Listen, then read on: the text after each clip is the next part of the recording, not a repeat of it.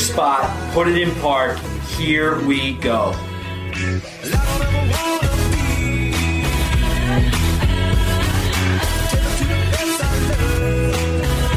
It's the Free Parking Podcast, presented by Office Jockeys, racing to the weekend. What is going on, everybody? Deaver here, coming at you for episode 38 of the Free Parking Podcast, alongside my co-host Bush. Deaver, great to see you, man. Episode 38, very exciting, and close to that 40 landmark that we're looking to achieve. Yeah, excited for that.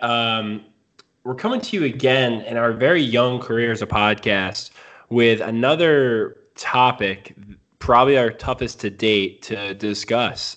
We've gone through, like I said, in the juvenile podcast, we've talked about the passing of Kobe Bryant. We've talked about the harm and tragedies behind the coronavirus. And now we come to you with another challenge to 2020, and a challenge that has been going well before 2020.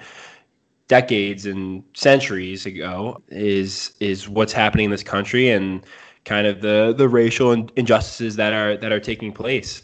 And I think that we're doing wrong as a kind of source of, again, we're an entertainment outlet, right? We love to laugh and have good times and talk about sports and all that good stuff, but none of that would be possible without these men and women in the Black community. And that's why I think we have to kind of open with this, because it's what I said earlier this week is I'm tired of it too.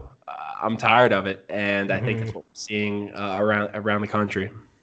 Absolutely. So my exact experience with this whole situation is pretty, non-impactful. However, I've been on multiple teams growing up with teammates who are in the Black community, and I had a roommate for 2 years in college who was part of the Black community, and I watched him go through things that I never thought I would ever have to go through.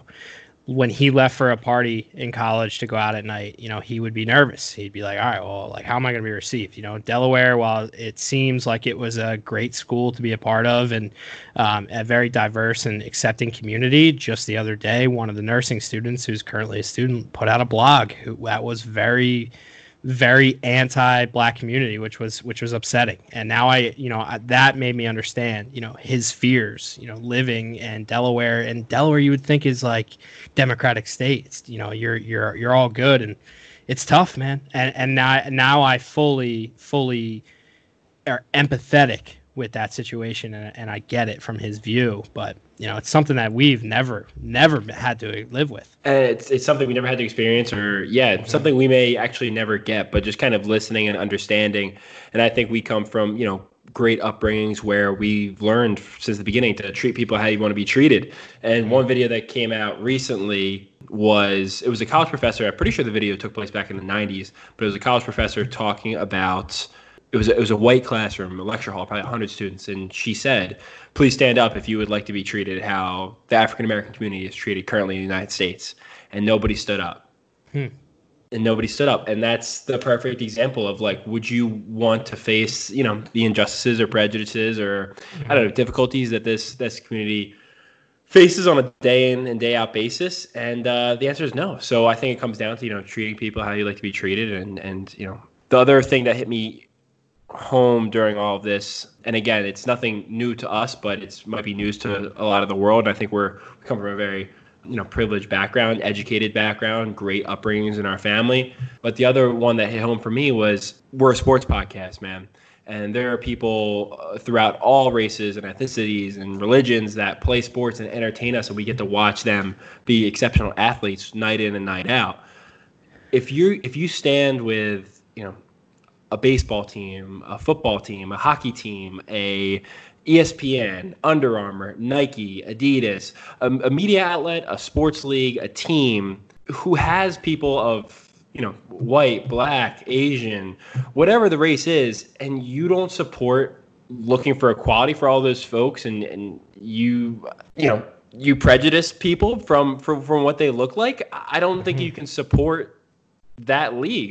Don't watch the MLB anymore. Don't watch the MLB anymore, because who won the World Series? Who won the World Series in Philly in 2008? A lot of African Americans. Ryan Howard and Jimmy Rollins, one of our two favorite players. So if you can go on a nightly basis and watch and support the Philadelphia Phillies, don't go on a daily basis and not support, Black Lives Matter. Exactly. And I think another thing that I'd love to talk about is police officers and cops in America in general.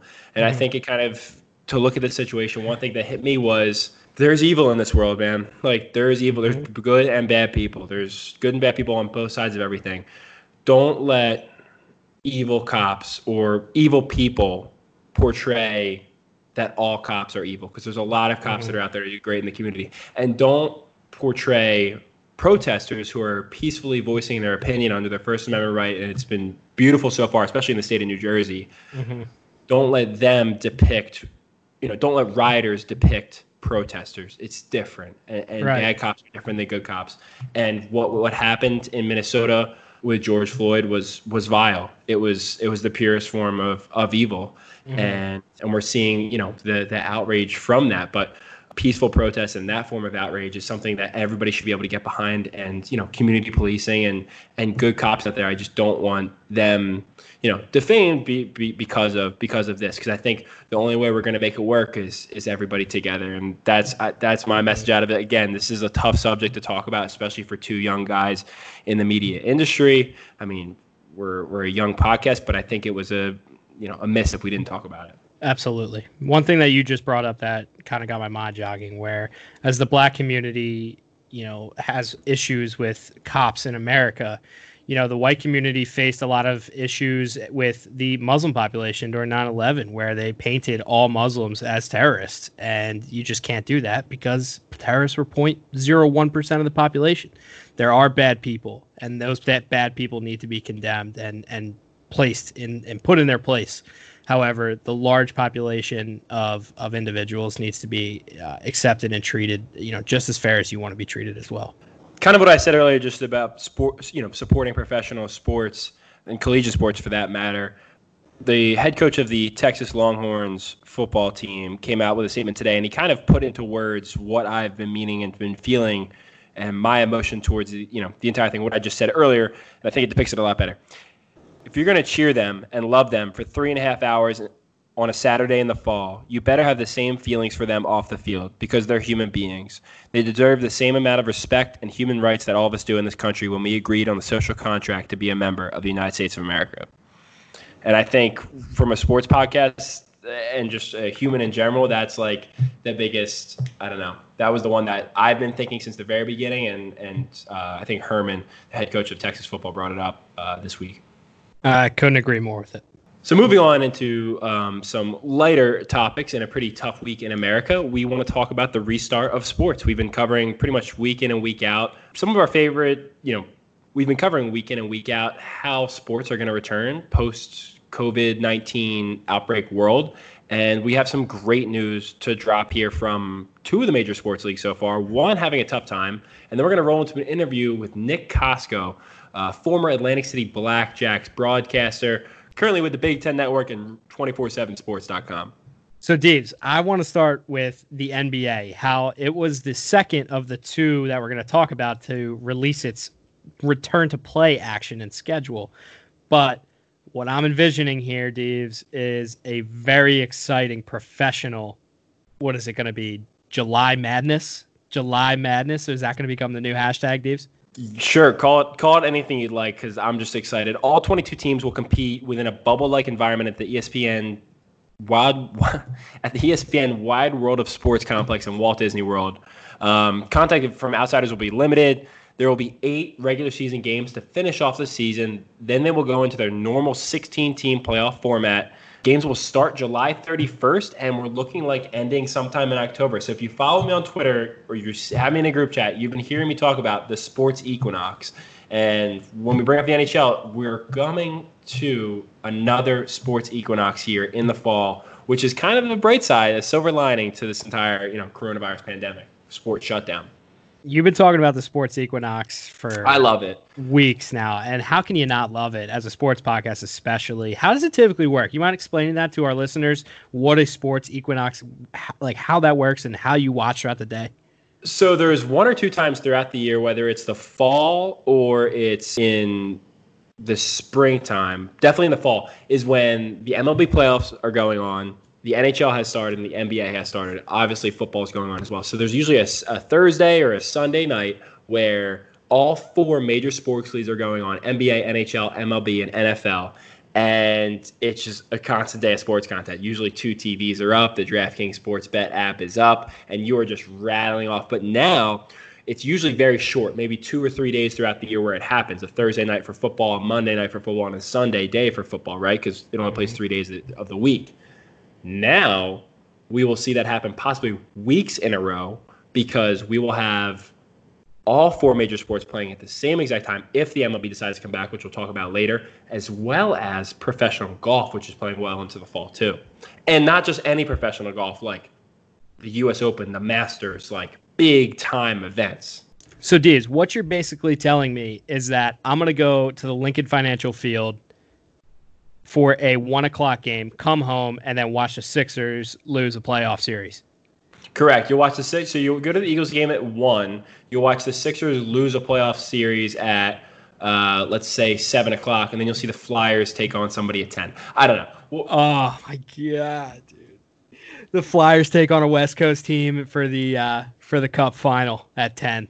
Oh my goodness, dude! So speaking of the NHL, I want to talk about the NBA recently gave their rules and regulations. The NHL did a week ago on the restart, and I'm really excited to talk about hockey because it's a lot different than just the typical 16-team playoff format that we're seeing in the NBA. The NHL announced last week that they will come back to sports with a 24-team playoff format. 4 teams from each conference have been named already top seeds, where they will play a round robin. So the Flyers, the Lightning, the Bruins, and the Capitals will play a round robin for seeding before moving into a true playoff format.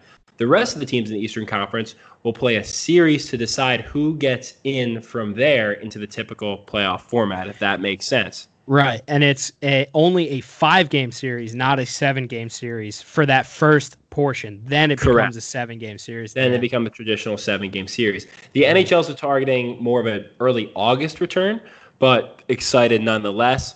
They're also planning on 2 neutral sites. The NBA is going to the Disney World a sports complex by themselves. The NHL is deciding on 2 neutral sites, one for the Eastern Conference and one for the Western Conference. The cities have already been named. There's 10 of them. One's Pittsburgh, Toronto, Chicago, Vegas, Dallas. West, Chicago, Dallas. I believe Boston was in there as well. Possibly.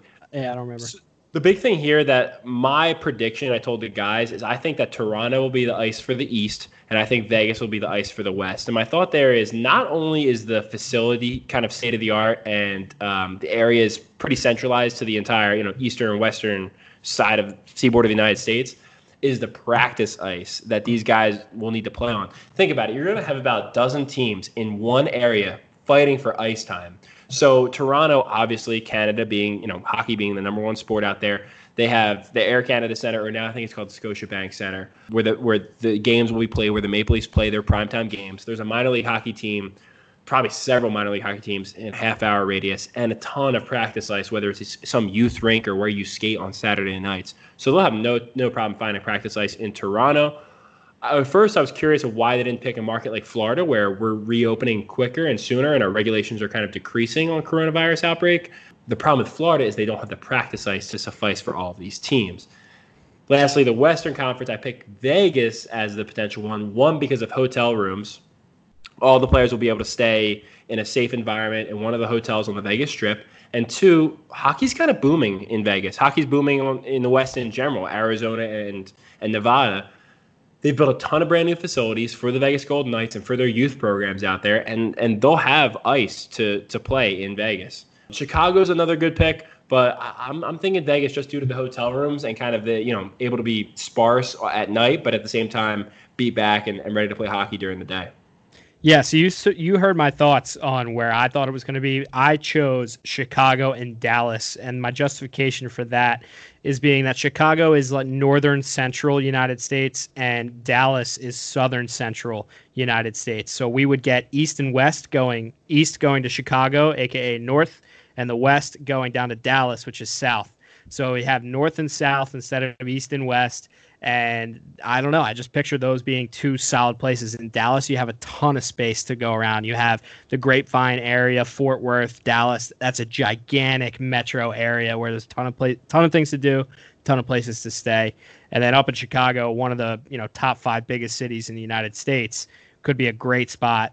And there's a lot to do there too, up in Chicago. The stadiums are really nice and the lakes are great. I mean, the other thing to talk about, regardless of where these games are played, we're going to see a ton of hockey happen fast. So through the month of August and September, where the beginning rounds are going on, there's going to be a lot of hockey games to be played. And Bush, we're looking at something where they haven't come out with the TV schedule yet, but we're looking at something where we could see 4 hockey games a night, 4 NHL games a night. And I think especially on the weekends where you can move games up earlier in the day, you'll see a 12 o'clock or a 1 o'clock East Coast game. They'll bounce out to the West Coast where they'll play a 3 or 4, which is 1 or noon or 1 Eastern time. You'll go noon, 3, 7, 10 on the East Coast. Wow. You'll go east, west, and you'll be able to play 4 games a night. That's crazy. They'll redo the sheet, dude. Same stadium. The guys that are playing at 12 will also play at 7. They'll redo the sheet, be able to do warm-ups, morning skate, whatever have you. I think it's going to be a lot, especially on the weekends. It's going to be amazing. And then on top of that, you're going to have 4 hockey games going on in September at one time. You're going to have the NBA playoffs going on. You're going to have the MLB hopefully restarting. You're going to have NFL games going. I mean, it's going to be bonkers. It really is crazy. So for the listeners out there who aren't quite familiar with hockey, typically it's only an East Coast game at 7, and as soon as that game wraps up, they send it over to the West Coast for the 10 o'clock game. So having 4 in one day, 1, the wallets are going to be hurting on DraftKings, but 2, dude, what a good day to just sit back and relax, especially if we're still going to be on lockdown. Amazing. I'm looking forward to it. The last sport that we're going to talk about before we kick it over to the interview with Nick Costco is the MLB, who's currently in disagreements between its Players Association and the league itself. The Players Association proposed a 114-game schedule for the regular season that would stretch through October, while the league is looking for an 82-game season and wanted the players to take a hefty salary cut for that 82-game season.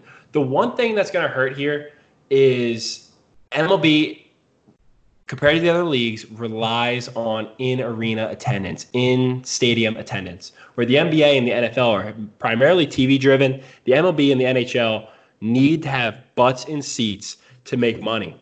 Mm-hmm. And regardless of the length of the season, the MLB will hurt if fans are not into seats.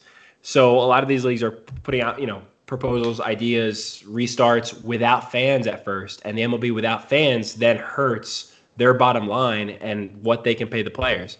I saw a couple of ones where, everybody gets a certain percentage off. Then I saw one where it's kind of like the tax brackets in the United States, where the lower end players, like players that make $1 million a year, will only get so much, but the players that make $15 million a year will get a lot more, if that makes sense. So a guy that makes $1 million would then make $500,000. A guy that makes $30 million, like Bryce Harper, will make $2 million. You see what I'm saying? Like, it's gonna come, like that's not the exact factors, but it's more of like a tax bracket thing where like the more you make, the more it's gonna get taken away.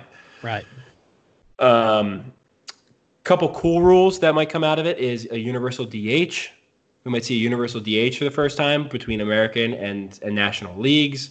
And again, I think it's too early to tell because they really can't even decide on how many games and where it's being played, et cetera. I think it's the furthest one away, which is the crazy part because they were the ones that, were launching a season. They didn't have one yet. The other teams' leagues already did.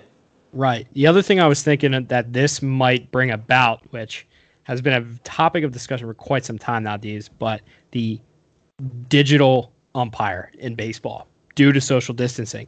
Are they going to bring out the digital umpire because they don't want 3 people standing around home plate? They only want 2. They don't want 3 people hovering around home plate. I don't know. I think it would be cool.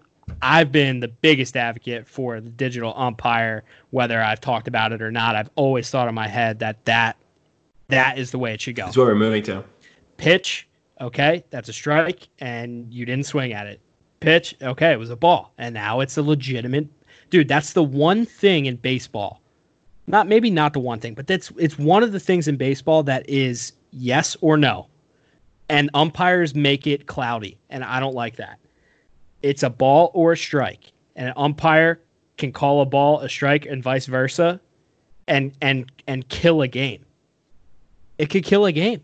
Are we going to get into this right now? Do you want to get into this right now? Yeah, sure. Let's do it. I think that it gives a human aspect to the game, man. I really do. I don't know if a robotic. Now, again, other leagues have video replay technology. They use technology to make calls on the field, whether it's scoring a touchdown or it's a goal in hockey. But baseball, maybe it's the purist in me, kind of goes back to that's the game. And you're going to get balls and strikes. Almost like the baseball purist of like, if somebody throws too much swag after a home run, you hit somebody the next pitch. Or, those types of baseball, like there's an inner monologue to that game where like a pitcher is working the umpire. It's like a game within the game, man. You get what I'm saying? How does the pitcher work the umpire? Just curious. So I wasn't prepared for this argument. It's like the umpire is going to be calling a certain game. The hitters will be working the umpire. He calls a certain game. This guy likes him high. This guy likes him low. He likes him inside, as in the umpire, right? So if a pitcher's throwing inside and he's getting balls called on him, he's got to figure it out. He's got to adjust to the adversity and start throwing outside. If he's calling him high and the hitter's like, what are you doing calling him high? Don't worry, bro. He's calling him high for the guy behind you. It's kind of just that, like, nuance to the game. Thieves, man. So the traditionalist in you it's killing me. So you want me? How do you do it, dude? Where is the strike zone? How do you do it from a digital strike zone? The umpire eyeballs it. It's almost like letters. It's letters right above the knees in like growing up baseball. Letters to the knees. The problem is like Aaron Judge is 6'7". Jose Altuve is 5'5". You're telling me that the digital strike zone? I don't know how it works. I just don't know how it works. The strike zone, correct me if I'm wrong, the strike zone is the strike zone regardless of where that ball gets thrown. They keep that square there in the bottom right-hand side of every MLB game, and it shows you where every pitch goes and whether it was a ball or a strike. The strike zone, regardless of height, regardless of whatever, you could be 2 foot tall. That strike zone is the same spot. Because if you're 2 feet tall, that ball gets thrown at the knees, it's obviously a ball because it's too low to the plate. I just think it's something that everybody has to deal with. And is it broken? Yes, I genuinely believe that this is something that is broken and needs to be fixed. I think if anything's broken, it's not the strike zone, it's the stuff that goes on the field. The calls from the base.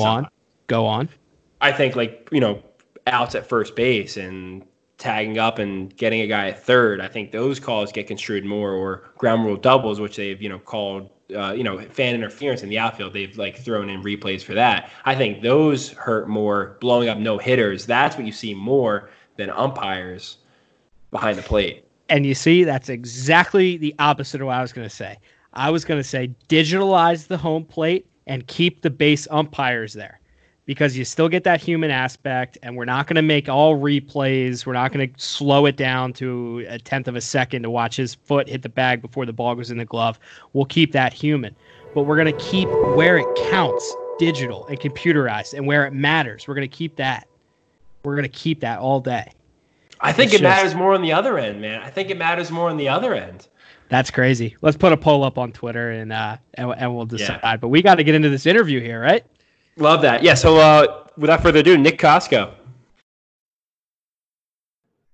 We'd now like to welcome on Rutgers Radio play-by-play host, ESPN 97.3 host, current broadcaster for the New Jersey Flight, and writer for 24/7 Sports, and former play-by-play guy for our team, RIP, the Atlantic City Blackjacks, Nick Kosko. Nick, welcome on the Free Parking Podcast, man. Thanks, boys. Appreciate you guys having me on today, man. Nick, what's new? What's new in your world? What's to date? I mean, 24/7 Sports, is that the main project right now?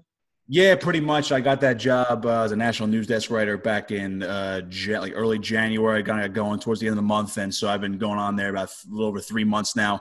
It's been good. Obviously, it's a lot of college stuff, football, basketball. Obviously, with the whole coronavirus pandemic going on, we have to scrape by a little bit sometimes. And obviously, with no sports going on, the broadcasting stuff is taking a back seat, which I'm sure we'll dive into that a little bit later. But yeah, I mean, we're pumping out content as we always do, each and every day. Great team of writers. I was thrilled to get the job. I used to work at Sirius XM in New York from a part-time basis as a producer on Mad Dog Radio. But once I got this job, I got my full-time gig. I work from home anyway. I know everyone's working from home right now, but right. I work before it was cool, I should say. So it's pretty cool. I got to, I save a lot of gas money now. I mean, I'm sure Jimmy's going to tell you about my week from last summer where I would go to New York half the week and then come back to Atlantic City. I've been saving a lot of gas money for sure, but it's been a good job. I mean, it's really strengthened my writing, and I've been really excited about it since I joined on. It's a great team, and again, we do. I know it's mostly writing, but there's podcasting departments, so who knows? Maybe in like a year or two, I'll be moving up and doing more stuff for them. It's a great company to grow with for sure. For sure. What's a hot article everybody should check out? Let's link one in our bio. What's a hot one recently you put out that you should check time on? Maybe is there a hot take included or? No, we're pretty much straight up. I think I'd have to move up the ranks a little bit before I start. Throwing out takes left and right. I think what you should check out, I just put it up. It's going to spray on all of our Facebook pages and team Facebook pages on tomorrow, actually. But it's up now. I'm a Big Ten guy. I'm a Rutgers guy. Yep. I know Rutgers is new to the Big Ten, but I'm a huge Big Ten guy. So I polled all of our Big Ten publishers from our 24/7 site, from Rutgers, Michigan State, Penn State, Ohio State, all those schools. I pulled them all, and I got their favorite memory of covering the team and their favorite players. So fondest memory and favorite players. So that's the big project. That was the big project I was working on for the past pretty much month at this point, getting all of them in there. So it's a pretty cool retrospective in the time where obviously there's not much going on. So it's a nice little retrospective for Big Ten. Yeah. Cool. Very cool. What sport? Is it across all sports in the Big Ten? It could be anything. I specifically asked for pretty much anything, but of course I got responses from football and basketball. That's pretty much it. I mean, I'm a wrestling guy. I wrestled in high school and college, so I was hoping for Iowa would give me a wrestling story, but they stuck. Everyone stuck to football and basketball, but it's still pretty cool stuff. It's great stuff, especially since the Rutgers publisher Bobby Darin, who I reached out to, I know him just from my time up there as well, and he gave me a memory from my freshman year, just a little preview to the article. He gave me his fondest memory was when Rutgers beat Michigan for the first Big Ten win in school history when they first joined the conference. And I was in the stands as a freshman that year, and I got to rush the field. So I was like, oh, yes, I knew he was going to pick that one. So that was a good one for sure. That was a dig at me. I'm a huge, actually, Big Ten guy as well. I'm a Michigan fan. No real connection. I always respected Michigan until Rutgers started playing. Now I'm just like, all right. They're a rival now. They're somewhat of a rival now. I didn't have a chance this year. Had some access to Rutgers football tickets. Michigan wasn't in town this year; they played them away. But we got to see Ohio State at Michigan this year, which was a pretty cool experience. Yeah, at Rutgers, that was a fun little trip. Saw what were we talking about before? We saw how many draft picks were? Yeah, we were talking about the NFL draft and how that game was almost like a preview for the NFL draft. I mean, Rutgers put up a fight that game. Later on, the very beginning was tough. It was. you don't have to humor me. I'm gonna run through it, man. The sequence was really. I know. The sequence was. I'm pretty sure it was Rutgers received the opening kickoff. It was interception, return for a touchdown. Rutgers kicked off again, 4 and out. Touchdown by Ohio State again, in 2 plays. And then a fumble or another. It was just a blood. Yeah. I think since they joined the Big Ten, the worst team to play for Rutgers, within the conference, has been Ohio State. They've never been close to Ohio State. Obviously, they've beaten Michigan. Not many people have. Yeah. Exactly. I mean, when you have Justin Fields back there throwing the football, it's tough to stop anybody. But the only teams they've ever been close with, they've beaten Michigan before. They were close to Michigan State. I think it was my sophomore year. It was our blackout game, and they nearly knocked them off when Michigan State was number 4. They almost beat them the past 2 years as well, especially on the road. The one year, I think it was this past year or the year before. They almost beat them on the road. Penn State, they almost beat my freshman year. They should have. They didn't, there weren't 5 interceptions. And then pretty much everybody else they've been close or beaten with. It's been a rough ride, but, Greg Schiano's back. So I'm going to be a big fan, and, they'll be back in a couple years. If they go 6-6 in 3 years from now, I don't care. Just make a bowl game. Yeah. Rutgers will be back, though, from a competitive standpoint for at least football. And hopefully he can keep the recruiting in New Jersey, right? There's a ton of hot talent coming out of Jersey. Great job, yeah. Keep them in the state, right? And that's one of the beauties of my job. I always pay attention to Rutgers recruiting anyway, but now I get more of that recruiting look from around the country because I'm focused on so much college football and basketball and recruiting. So I see now even closer. We obviously use our 24/7 sports composite where we 3-star, 4-star, 5-star, have their rating, how they're ranked in each state around the country and by position. So we do all that, and I look all these guys up that he's either getting to transfer and come into Rutgers, or getting to flip their commitments, or just getting a commitment out of nowhere. Most of them are 3 stars. He'll get the occasional 4-star this year, but I mean, I'll tell you what, he's been doing a heck of a job for what he's had to do on the fly since I think it was late November, early December he got hired. And then now with the whole pandemic, it's just like, all right, you have to work extra hard to get these guys basically virtual. You can't go meet with them. So he's doing a heck of a job, and I'm excited. As long as we have football in the fall, which we will, I'm excited for that. And then, year or two from now, it's going to be Rutgers football be back to where it was in Schiano's heyday, I say. Cool. So let's go back to the beginning. I'm talking Rutgers a little bit. Is Rutgers wrestling play-by-play where you got your start?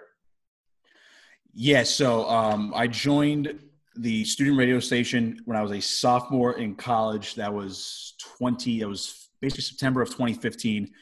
So back then you had to get board certified. You had to do some demos and produce a lot before you got on to a play-by-play call. So actually my first college play-by-play broadcast was a wrestling match.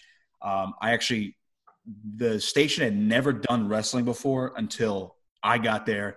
I knew the team was good. I was a wrestler myself. I joined our club team in college. I eventually I was eventually the president of our club team in college. So I ran all that. I got close with the team as the years went on. But when I first joined the station, I said, look, these guys are good. Probably the best team, best sport in the school right now, besides, women's soccer, because we covered soccer. I was like, I know wrestling. I'm going to be here for a couple of years. Why don't we try it out, see what it's like on the radio? Because you don't really hear that. I mean, the big schools like Iowa, Penn State, they have professional guys for their wrestling radio. Ohio State, I think, had it at one point as well. Oklahoma State has it as well. So I proposed that, and then our broadcast administrator, Mike, he was on board with it. Our sports director at the time, Dylan, he was 2 years older than me, still a good friend of mine to this day. He wrestled a little bit when he was younger, so he's like, all right, I know some of it too. And then my other friend, Mike, who is one of my best friends now, he also wrestled in high school, briefly wrestled for our club team, just a couple practices during our freshman year. So I met him again through the station. So basically the three of us ended up becoming like the wrestling broadcast team. My sophomore year, I broadcasted with Dylan for my first call ever. It was Rutgers, Michigan State. I still remember this. I think it was early January of 2016. That was my first call. It was a wrestling call. I wasn't technically board certified yet, but they were like, let's test out wrestling. So I was like, all right, cool. They shut out Michigan State, which you don't see many shutouts in college wrestling. So that was awesome. Then Mike and I did a match later in the year against Michigan, where Michigan was great this year. They lost. Mike and I had to do it on a cell phone because we had to go to our third string equipment because there was 2 basketball games, so they were on the road. And then Mike and I had to use this thing called a Blue Box. It was a very old piece of equipment. It wasn't working for some reason in the arena, so we had to broadcast the match on a cell phone. And I'll never forget that because I still have the audio file somehow on my computer, and I listen back to it once in a while. I'm like, wow, we know what we're talking about, and it does not sound as crappy as I remembered as it's sounding. And then that was the last match we did that year. But we ended up, I said to our broadcast administrator, Mike, I was like, look, how about we do the tournament? It's at Madison Square Garden, NCAA's. Rutgers actually qualified all 10 guys that year. So I was like, why don't we do the tournament? This will be a nice little experiment for next year. Mike and I are coming back. We're going to be juniors next year. Like, we want to do this. Mike was like, okay, cool. So we set that up. It was a trial by fire at that point, but we did all three days at the NCAA tournament at Madison Square Garden, which was the coolest experience ever. I got, you're broadcasting at MSG. Yeah, I was like, I'm a college sophomore. I'm broadcasting wrestling at MSG. So that's how it started. And then Mike and I, my buddy Mike Antashowitz, we built it from there, did better as juniors, and then our senior year, that's where we really blossomed with the team and the broadcasting. We broadcast all the home matches, went to a couple road matches, and we broadcasted the subsequent Big Ten and NCAA wrestling tournaments. So I did wrestling in college for broadcasting, but I broadcasted everything, football, basketball, soccer, lacrosse, baseball too. So I basically did everything. That's how I got my start with wrestling, even though everyone wants to do football. That's what I wanted to do, but I got the idea to do wrestling, and it just grew from there. So I was able to basically do everything. And then doing wrestling play-by-play on the radio in college led to me doing Big Ten Network Plus for Rutgers on our TV stream for our home matches that weren't on regular Big Ten networks. That's what led me to do that the year after I graduated and also this past year. Awesome. So the Big Ten Network Plus, is that still running? Are you still doing the Big Ten Network Plus? Yeah. So I mainly do wrestling. I do the color analysis for. I broadcast with this guy Lou Brogno. He's been there for a long time. He's our play-by-play guy for pretty much all the sports on BTN Plus for Rutgers. So him and I do the wrestling.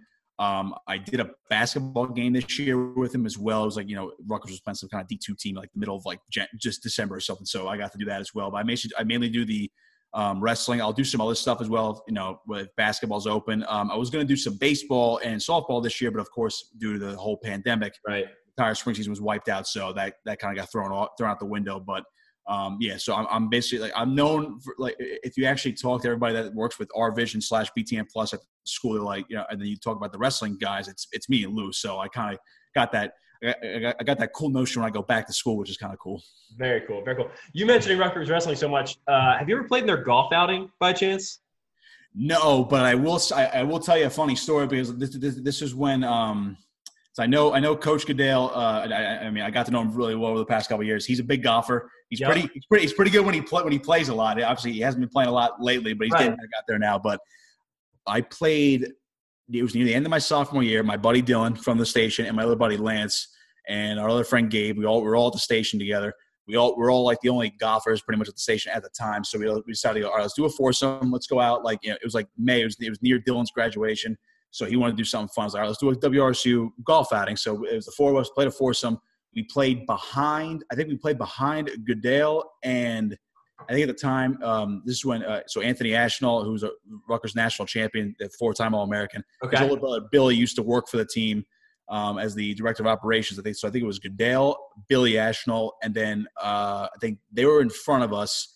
I think behind us was like our tee times got like sandwiched, and then behind us was Coach Leonardis, and I think Coach Pollard were out there. Maybe even Coach Pritzoff were out there. So we had like all the wrestling guys. It was pretty much a mini wrestling golf all out. the wrestling guys in front of us and behind us. And mind you, like Dylan and I broadcasted wrestling. Mike wasn't out there with us, but Dylan and I were out there. We're just like, how about this? We don't have to pay to go into their golf outing this year. Just play behind them. But yeah, of course, we didn't know them as well at that year. But that was kind of funny. So I did see their golf prowess a little early on. Yeah.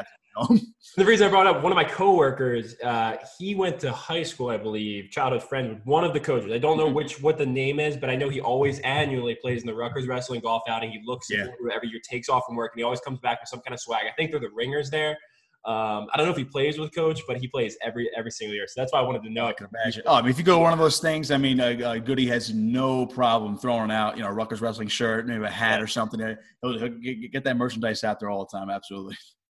So the one I was looking forward to talking to you about, the reason we kind of got to the table with Jim here is you've done a lot of first teams, a lot of inaugural years. We'll talk about the new team, the NJ Flight, but let's talk about the old new team, the Atlantic City Blackjacks, man. That was an exciting run for a first-year expansion team in the Arena Football League. Yeah, man, it really was, and I figured I had to wear the team polo here today just to kind of rock it. I still have it in my drawer.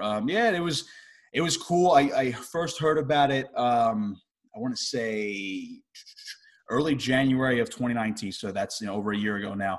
It might have been a little bit earlier, but I first heard about it from I was still doing more fill-in stuff for 97.3 at this point last year. This is before the Blackjacks were even a thing. So our program director, station manager, Mike Gill, he came up to me. He's like, "Yeah, there's a there's going to be an arena football team in Atlantic City." I was like, "Really? I didn't hear anything about that." He's like, "Yeah, they're working on it, and they're about to announce expansion soon." I was like, "All right, cool." So I think he said at that point they were going to try to maybe work something out. I was like, "All right, cool." And then before they formally announced the expansion that they were going to come to Atlantic City, they were like, "Yeah, Mike told me, he was like, they're looking for a play-by-play guy, and I recommended you." I said, "Oh, well, thank you very much." So then he recommended me, and then I got to talk with our the Albany COO, George. He was our acting COO. So I got to talk to him first. I got on the phone with him. They threw my name out there. I was like, all right, cool. So then I went to Boardwalk Hall, went for an interview, just to sit down with him. He was in the middle of meeting with some of the league executives, just to get the team up and running. And then I remember the first thing he said to me, he goes, "I'm glad you wore a suit today. It's very professional." And I'm thinking about, in my head, I'm like, you don't expect people to wear suits to an interview. What else? Yeah. I mean, he was in a suit too. Don't get me wrong, but I was like, I mean, what would you expect? I was going to come here in like what, shorts and a t-shirt or something. So I think like right off the bat, he was like, okay, this guy's probably gonna be my broadcaster. So I interviewed with him. It went really well, and then I think I forget if I sent him my tape beforehand or after. I think I sent it to him before. He said he like listened to it a little bit. He's like, it sounded pretty good. We're gonna go back and listen to it again.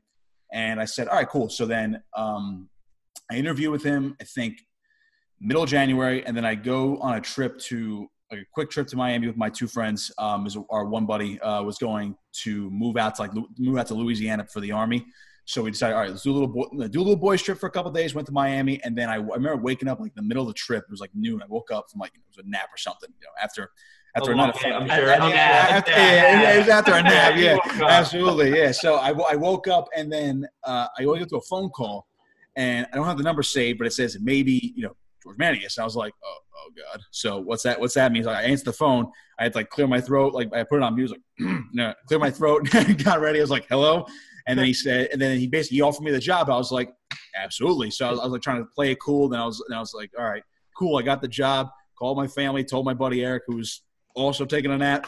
So I told him, and we're like, all right, we know what we're doing tonight. So obviously we celebrated a little bit, and that was cool. Then, like you said, it was, it's being an expansion team was really cool because I always followed the Arena League for a long time since I was little. And I was always a big fan of Philadelphia. Yep. And then when the league came back, and then they had a game, Philadelphia and Vegas. I think it was 2016, I want to say, roughly, or 15. Played at Boardwalk Hall, right? Yeah, they played it was like 8,000 people at Boardwalk Hall. Philadelphia played a special, like it was called the Boardwalk Bowl. It was Jaworski, or Ron Jaworski organized it. Mm-hmm. So the Las Vegas franchise at the time came to Boardwalk Hall. So they're like, all right, they planned on making it an annual thing where Philly and Vegas would play in Atlantic City, and then the next year they play in Vegas, or they would try to do something where they have like a home and home during the year, one game in Atlantic City, one game in Vegas, and do that every year. Of course, Vegas folded after 1 year, and then they never really did it again. But I was like, this could be really cool if I remember thinking then this could be really cool if Atlantic City had an arena football team. Then sure enough, they had one, and they ended up striking a broadcast deal with our station. I was like, yeah, sign me up once I got the job. And then obviously, one thing led to another. They announced the team name, and then working with Jimmy will tell you, working with him, Caitlin and Ariel, and all our front office people, and everybody in the organization was great. Once I got more leeway to change my schedule around to attend practices and then get ready for the coaches show and the games every week, I got to know the players really well. Obviously, our little front office gang was like the go-to hangout because I think we were the smallest front office last year compared to everybody else.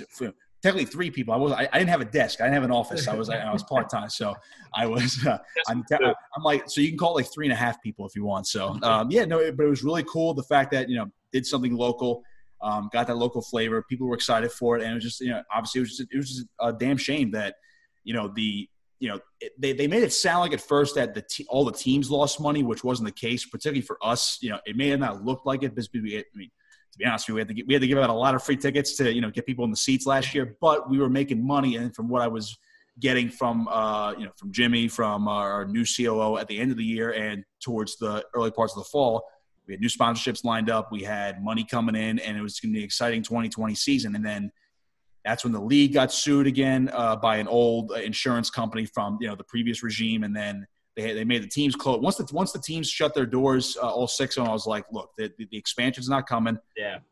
I knew there was going to be a problem sort of when they did not announce the expansion on time. They delayed that by like 2 months. And I was like, red that's flag. really weird. So they delayed that. They eventually shut the doors of the team. I was like, all right, I know they're talking about, they'll do a traveling league. I said, that's not going to happen. They don't have the means to do that. So when the league shut down, I knew it was a league issue. And, at the time I was very disappointed because I lost the gig, and obviously everybody else lost the gig too. So I was like, this really sucks, because everyone was, to use our slogan, everyone was all in for next year. So it stunk, but, after a while got over it and, just kept plugging along. And then that's when I eventually got my full-time gig at 24/7 Sports a couple months later. So look, transition, I'm still broadcasting, so I can't really complain too much, but it's cool to always look back on, I'm on my phone, all the gear I still have. So it's cool. I keep in touch with some of the players too, which is really nice. Yeah, it was a good time for all of us. I know you guys have a ton of great stories. Is there one story between you two, whether it was like on the field, off the field? Is there like one story? I think I already know where Jimmy's going with this. I'll let him tell the story. Are you going to DC? No. Okay. You kind of sparked my memory when you said the call on the cell phone. But when we went to Albany, underdogs going in. It was a hell of a game. I think we lost by a couple points, but 2 points. 2 points. Yeah. I had to, bring your radio equipment on every trip. I was in charge of the box and all that, setting up in the booth. These are like bleacher seats, like terrible seating. Like we didn't have a booth there. It was just like in a section. 6-foot table at the top of bleachers or something. Pretty much. But it was the same thing for Albany's broadcast team. So I didn't feel as shitty. Okay. Right. Yeah. And then I don't even know what happened, but we would go before the game started. We would do our ritual, go up, set up all the wires. You would do your thing. And then technical difficulties struck and we couldn't get the feed to back at the station to broadcast it on the radio. And what did you and Coffee wind up having to do? So, all right. So Jimmy mentions a ritual. So just like a quick little backstory with Jimmy and I always had a ritual where so Coffee was my color analyst. Coffee Jones was my color analyst. He always came by himself. Like he works for Jaws personally. So he would come on his own. We would meet up, cool, do the game, hang out a little bit. But, Jimmy and I traveled together with the team. So particularly on the road, we would both come up to the booth. I would set up the equipment. Once it was set up, connect to the station, boom, we're good. Text Coffee, like, all right, man, we're good. Just meet me here at X time so we can do the pregame, then get right into the broadcast. So Jimmy and I would be all good and be like, yo, and like Jimmy has to set up his stuff. We're like, all right, we're cool. We're all good. So then we would do that. We would go down to the field. Well, first of all, Jimmy and I were scouring for food. Like we always go to the media. Always. Yeah, trying to get some kind of food. Always. Gotta get something. So, and then we'd always do that. And then go to the locker room, hang out with the guys. Not really hang out with the guys, but talk to some of the guys, go on the field, watch them warm up, and then just kind of do whatever we have to do down there. But this time, so Jimmy mentions the technical difficulties, and so we can't connect back to the station. We had this problem in Philadelphia where it's like something where it's like I don't know the exact technical term, but it's like an unknown signal or unknown hardwire connection from equipment that's trying to go through like one of their security firewalls. Philadelphia did it to us twice, but they put it down. The second time was worse, but they eventually put it down and we got through. Albany, for some reason, could not do it. I call so George was our acting COO, but he's also Albany's COO first. So I told him, I was like, look, you got your IT guys down here, we can't do this. So we would get connected a couple times, but the problem was it would, for some reason, when we got connected, it would kick off the Albany broadcast from their connection, which made no sense. I'm like, look, I even explained, I even said this to the IT guys. I said, look, I'm no IT guy. I don't know the first thing about this stuff. I just know how to turn it on and connect it, right, and troubleshoot it maybe a little bit. We've had firewall issues, quote unquote, with other places, and they just say, all right, and they just turn the security off, and we're in, and everything's fine. And they're like, oh, well, we don't do anything about that. We don't know anything about that. I'm like, okay. So they worked on it, I think, for 90 minutes, maybe 2 hours. And mind you, Jimmy and I are always in the booth 3 hours before kickoff. Mm-hmm. And I had that thing set up, 2.5 hours at the early or at the latest, set up before a broadcast. They can't do it. Anytime we get a connection, it kicks Albany off. And then they eventually were like, well, we're not going to kick off our home broadcast. I'm like, well, yeah, I know that, but there's a way to get us on. Just do it. I don't know what the problem is. Yeah. There were some sparks flying up in that booth. It got heated. Oh, yeah. It got heated. I think somebody throw hands. Costco, were you holding him back? Yeah, kind of. He was getting pissed off. Ron Burgundy. I was getting heated. I mean, I didn't almost break it by I almost broke Jimmy's phone. I thought it was my phone.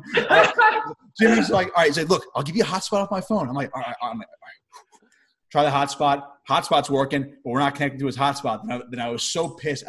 He's got a case on. All right, so I casually tossed it on the table. He chucked his phone. Oh, no. What did you say? And I was like, I hear him say, Jimmy, what are you doing?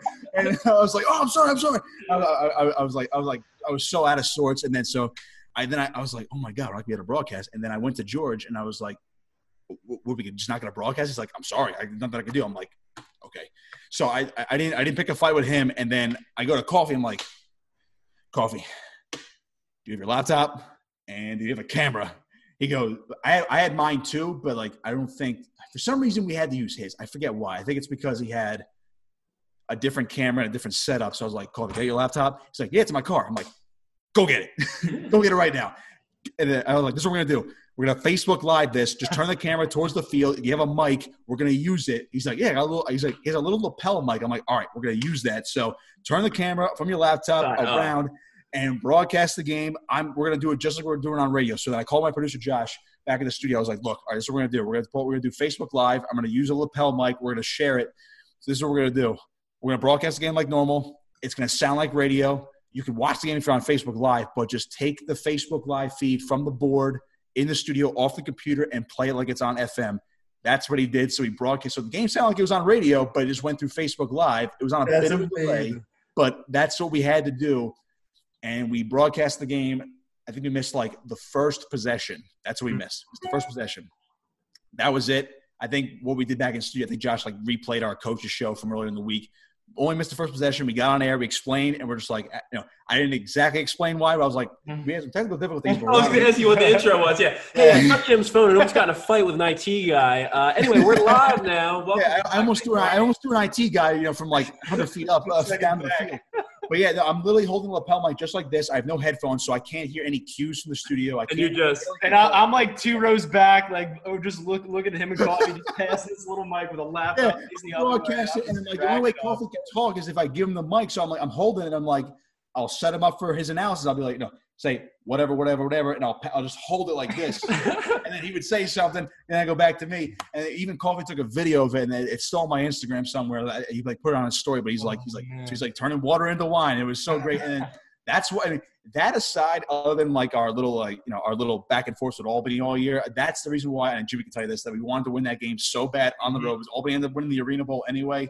And our backup quarterback, Warren Smith, he ended up starting for the rest of the year because our other quarterback, Randy, got hurt. Yeah. So Warren was dropping dimes all over the place. I think he threw 7 touchdowns in that game. That was awesome when he came. Oh, it was absurd. But we lost by 2, and I was so pissed afterwards. But you know what? Jimmy and I, Ariel and Caitlin, we all stayed an extra night in Albany. And, we had a good nap the next day. Yeah, we had a good time.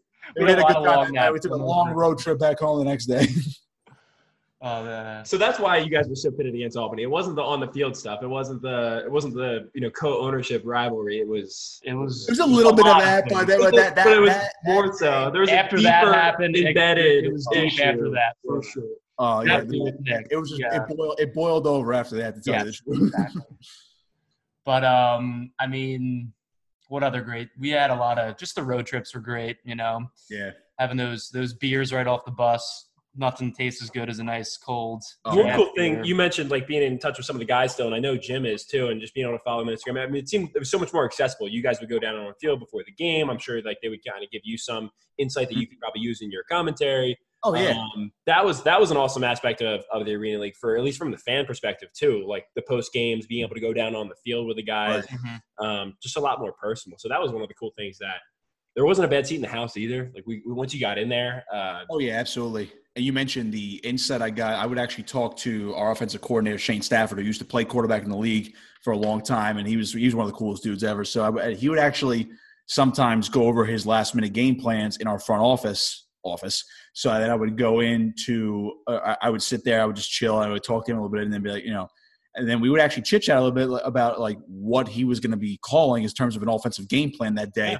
And obviously I wouldn't like spoil it on the air during the pregame or even during the broadcast, but I would even – set up Coffee sometimes either during pregame or during after a play where I kind of knew what was coming. Yeah. I couldn't predict it. Like I can't predict it like Tony Romo, but I kind of knew what was coming or what they were going to do at this point in the game. And I would set them up, and it would just make for some great back and forth conversation. And also, it would just, even if I didn't use it, it would just give me a great insight as to what they were doing. And why it was happening, yeah. Oh, yeah, and it made me feel more a part of, like, the actual game plan and the team aspect of it. So, I mean, I think Jimmy did too, but we would sit in on some of their meetings, like offensive, defensive meetings, and just see what they're actually looking at on film and what they're going to go over for a certain game plan for that week against, it could be Columbus, it could be Albany, it could be Philly, So that was really cool just to be like, I haven't really watched film or gone over game plans since I played in high school. Yeah. And even then I was only a lineman and I'm a 17-year-old kid. So it's like unless you're going D1 in any position, like how much film are you really going to be like, are you going to be into film at 17 years old? So but that was really cool. So segue, any more blackjack stories you guys have? That was great. It was a great run. Year two would be great experience. Yeah. All I could say is, just to conclude it, year 2 was going to be good. If everything had gone the way it was supposed to go, there would have been 2 or 3 more teams for 2020. So we would have had 8 or 9 teams. I think the finalists were. I know Nashville was one of them. Wow, I think you guys were taking many naps in Nashville. Oh yeah. Yes, many naps in Nashville. Nashville. I think Louisville was another one, and then I think I haven't written down somewhere, but I know Nashville and Louisville were 2 of the expansion cities for 2020. So I knew 2020 was going to be good, but everything happened. Everything happens for a reason. So it's sure. Whatever at this point. Yep. Yeah. One door closes. All I could say is, I always say it. Atlantic City was on its way up. It's not another franchise in Atlantic City that failed. It was one that was very successful. It just happened the league failed Atlantic City. That's where I like to leave it. Yeah, it showed that it could work. And like you said, when one door closes, another one opens, and one that opened up. We talked about 24/7 Sports a little earlier, and of course, kind of on a delay right now with what's going on in the world. But the Jersey Flight in a different arena league. You want to talk a little bit about that? But what you were gearing up for before the season probably got put on hold? Yeah, absolutely. So I reached out to them, and speaking of familiarity, like for instance, like Warren, our quarterback from last year, he's on the Jersey Flight, so he's one of our quarterbacks. So, and I know a couple of the guys from now that I've been able to talk to them a little bit more, so I've been able to interviewing them, and I've been able to get to know some of the guys. So like Warren and Danny Southwick, who were playing the Arena League last year, they're our 2 quarterbacks this year. So I got to know Danny a little bit more, and I got to know a bunch of other players. But yeah, I got to. I noticed that Jersey still had a football team in an Arena League. This is the National Arena League. And I think at this point now the AFL is folded.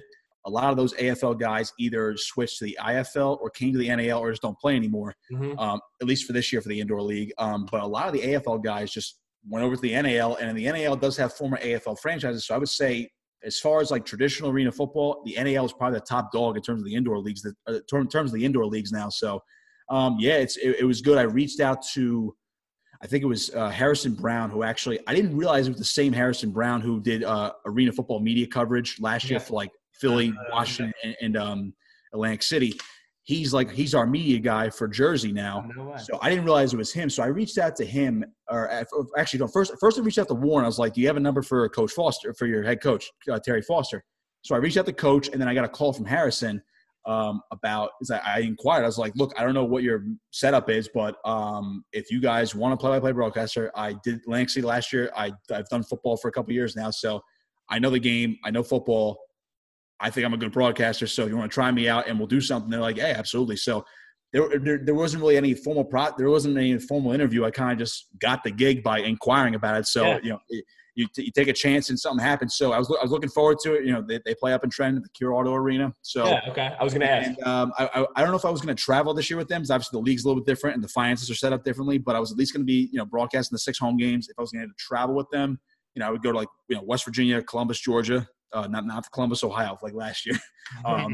Columbus, Georgia, Jacksonville, Orlando, Massachusetts. So it was looking good on paper. Then obviously the whole pandemic swept in. So we really couldn't do anything about it. So all we're doing right now is just doing I'm interviewing the coaches and the players. We're doing like one a week or one week. Once every week or week and a half, we're doing one. We're putting them up. I think we've done 7 now. I'm doing one tomorrow night with 2 brothers, Eric and Robert Brown.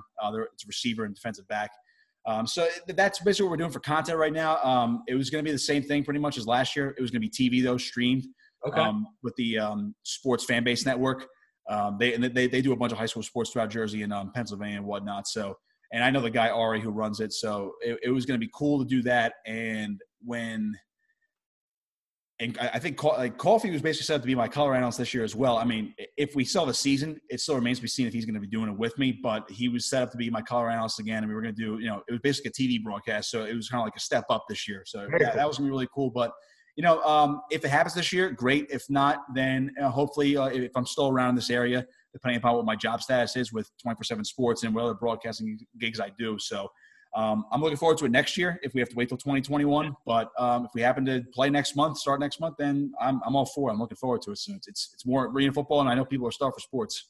Yeah, man, we're looking forward to it. And like you said, whether it's this year or next year, we'll be sure to be following, and we'll tune in. Video sounds awesome. That's doing TV streams. Oh yeah, absolutely. So you have this mug on camera now, which is unfortunate. That's a face for camera. Come on, you're ready. Absolutely, yeah. Face for radio, baby.